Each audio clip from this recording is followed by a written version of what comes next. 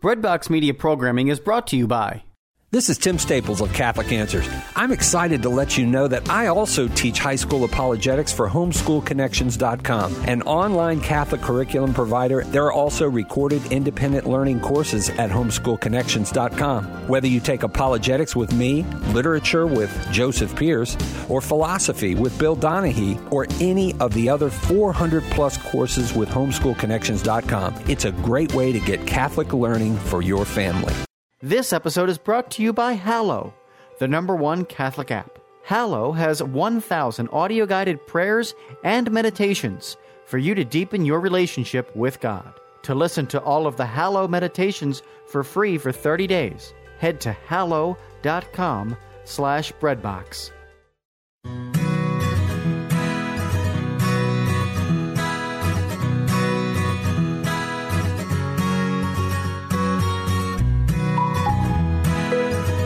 Hello and welcome to Real Living.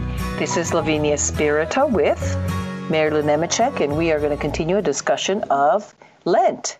Lent is next week, so let's get with the program. Let's do things that set us apart. We think about our Muslims brothers and sisters who fast for a whole month, the month of Ramadan, basically where they eat and drink nothing from dawn to sunset. So, if they can do it, we can do it. I think we have kind of lost this whole ancient idea of mortification. Like that's not a word in the vocabulary of most modern Westerners, right? That's exactly right. We're creatures of comfort these days, right? Right. And we're talking about, of course, the mortifications and the self-denial that are good and salutary things to do during the 40 days of Lent. Now, in the last show, we spoke about how this year Lent begins on February the 17th, which is Ash Wednesday, and so it's going to be an early Lent, and it's going to be an early Easter on April 4th.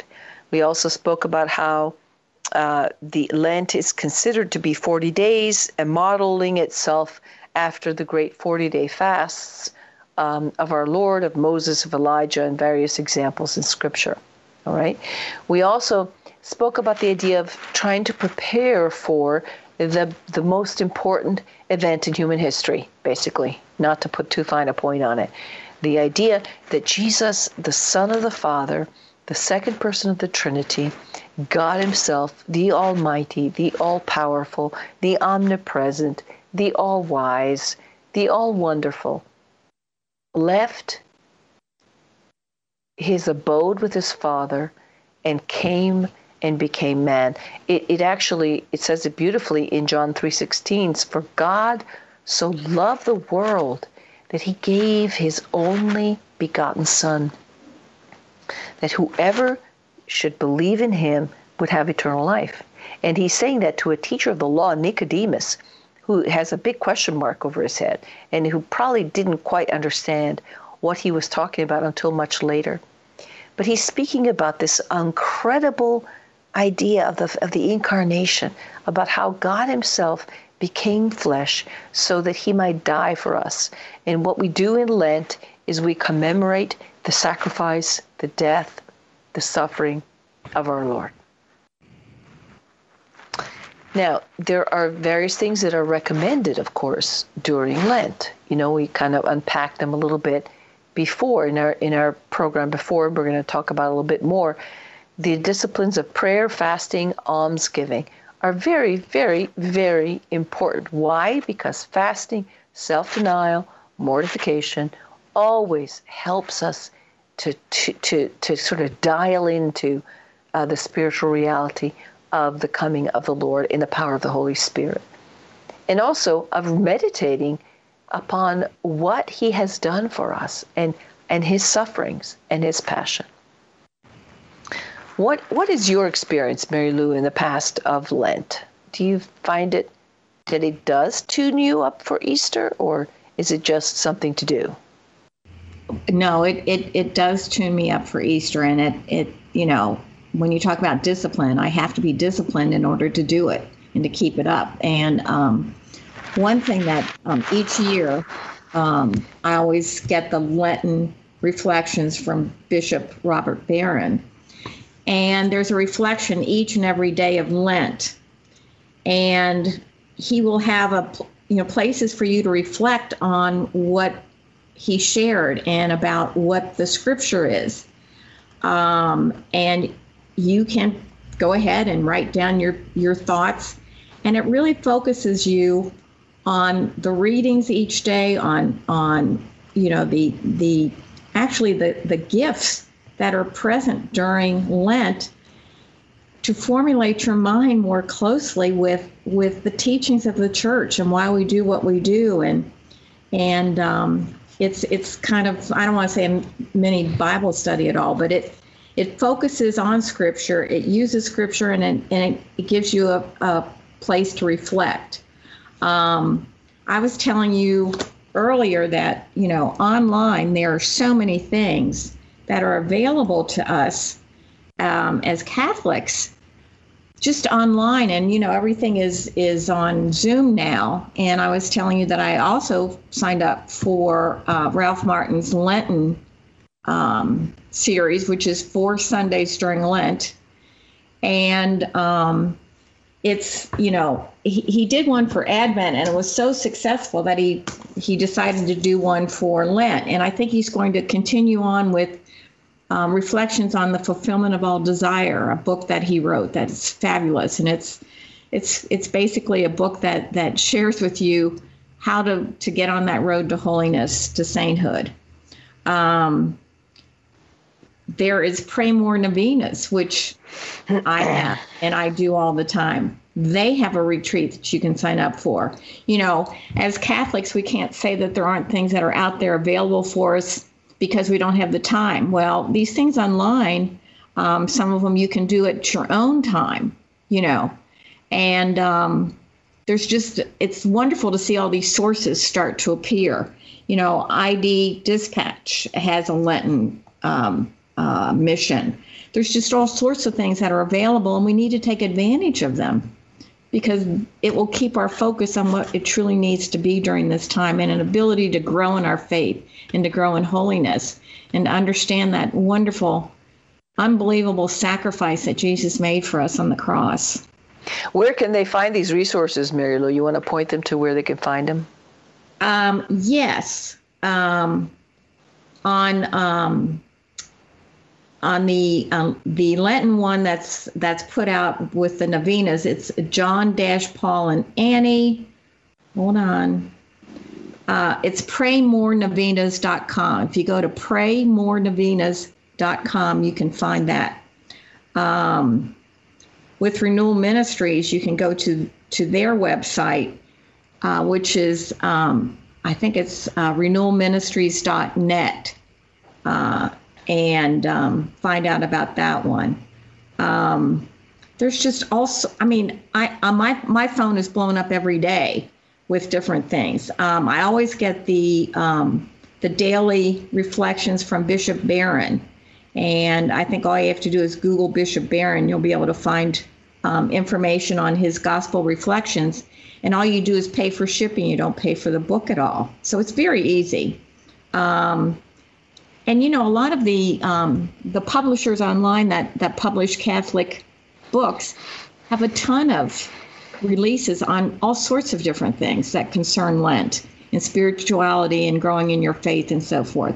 So there's no excuse not to do something different, to not have some source of information or prayer or something that you're doing to keep your thoughts absolutely towards the time that we're in, that time of Lent, that time of reflecting on the 40 days of prayer that our Lord did. If he can do 40 days in the desert and pray and fast, then we certainly can.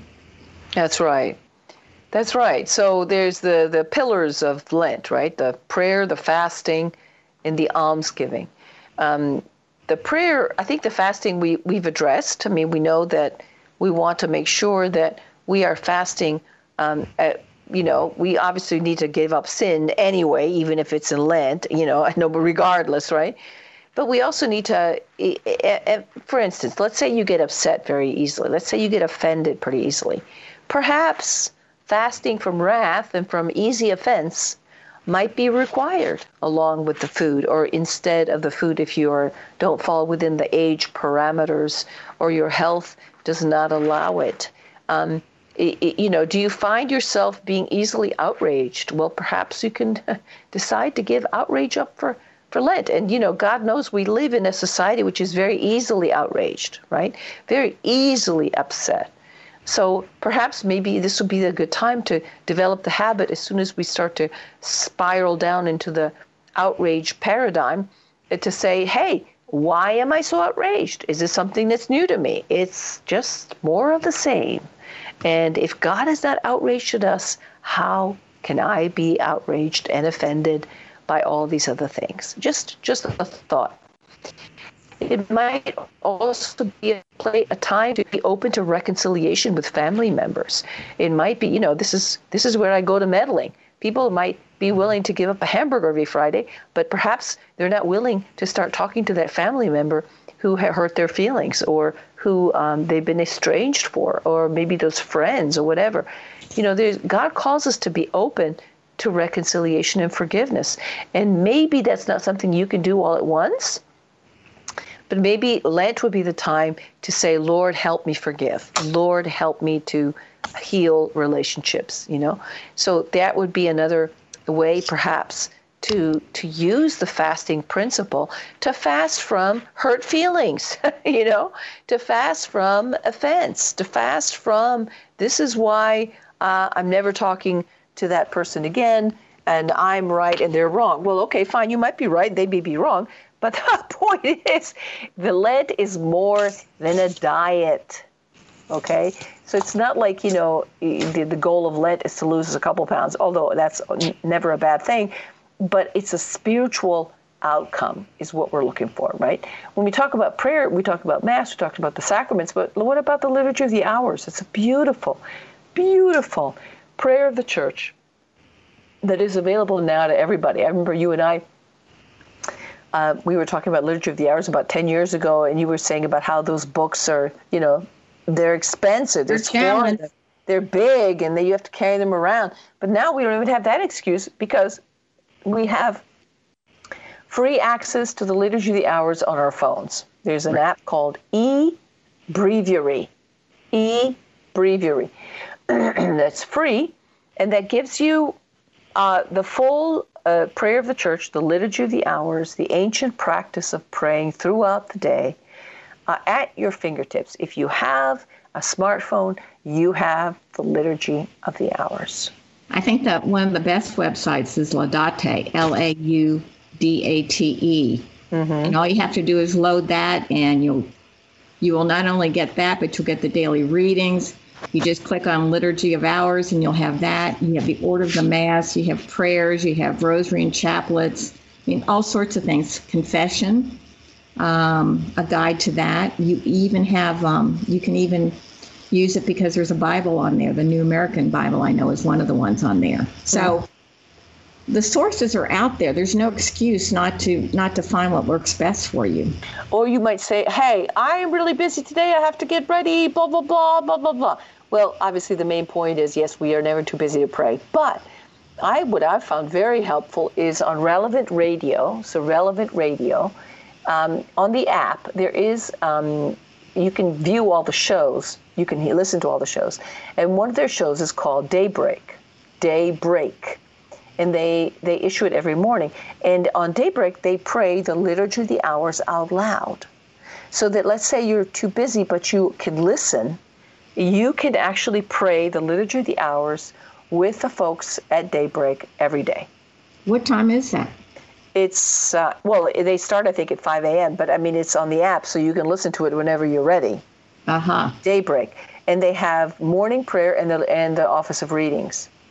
And it's great. Sometimes the songs are kind of long. It may not be your cup of tea music-wise, but it's an excellent way, I think, if you have no other time, to use that resource. Let's say you're in the car, to pray your Liturgy of the Hours. So there's just Just another thought, right? There's also Magnificat, which a lot of us used to have on paper. And now you could do morning prayer on Magnificat, and you could do evening prayer on Magnificat, and you can do further reading and meditation on Magnificat. So what we're trying to say is that none of this is rocket science. You don't have to have expensive, long things to do. They are available to all of us. It's also interesting, maintain your discipline to pray the rosary. If you have never prayed the rosary consistently, perhaps a daily rosary would be great.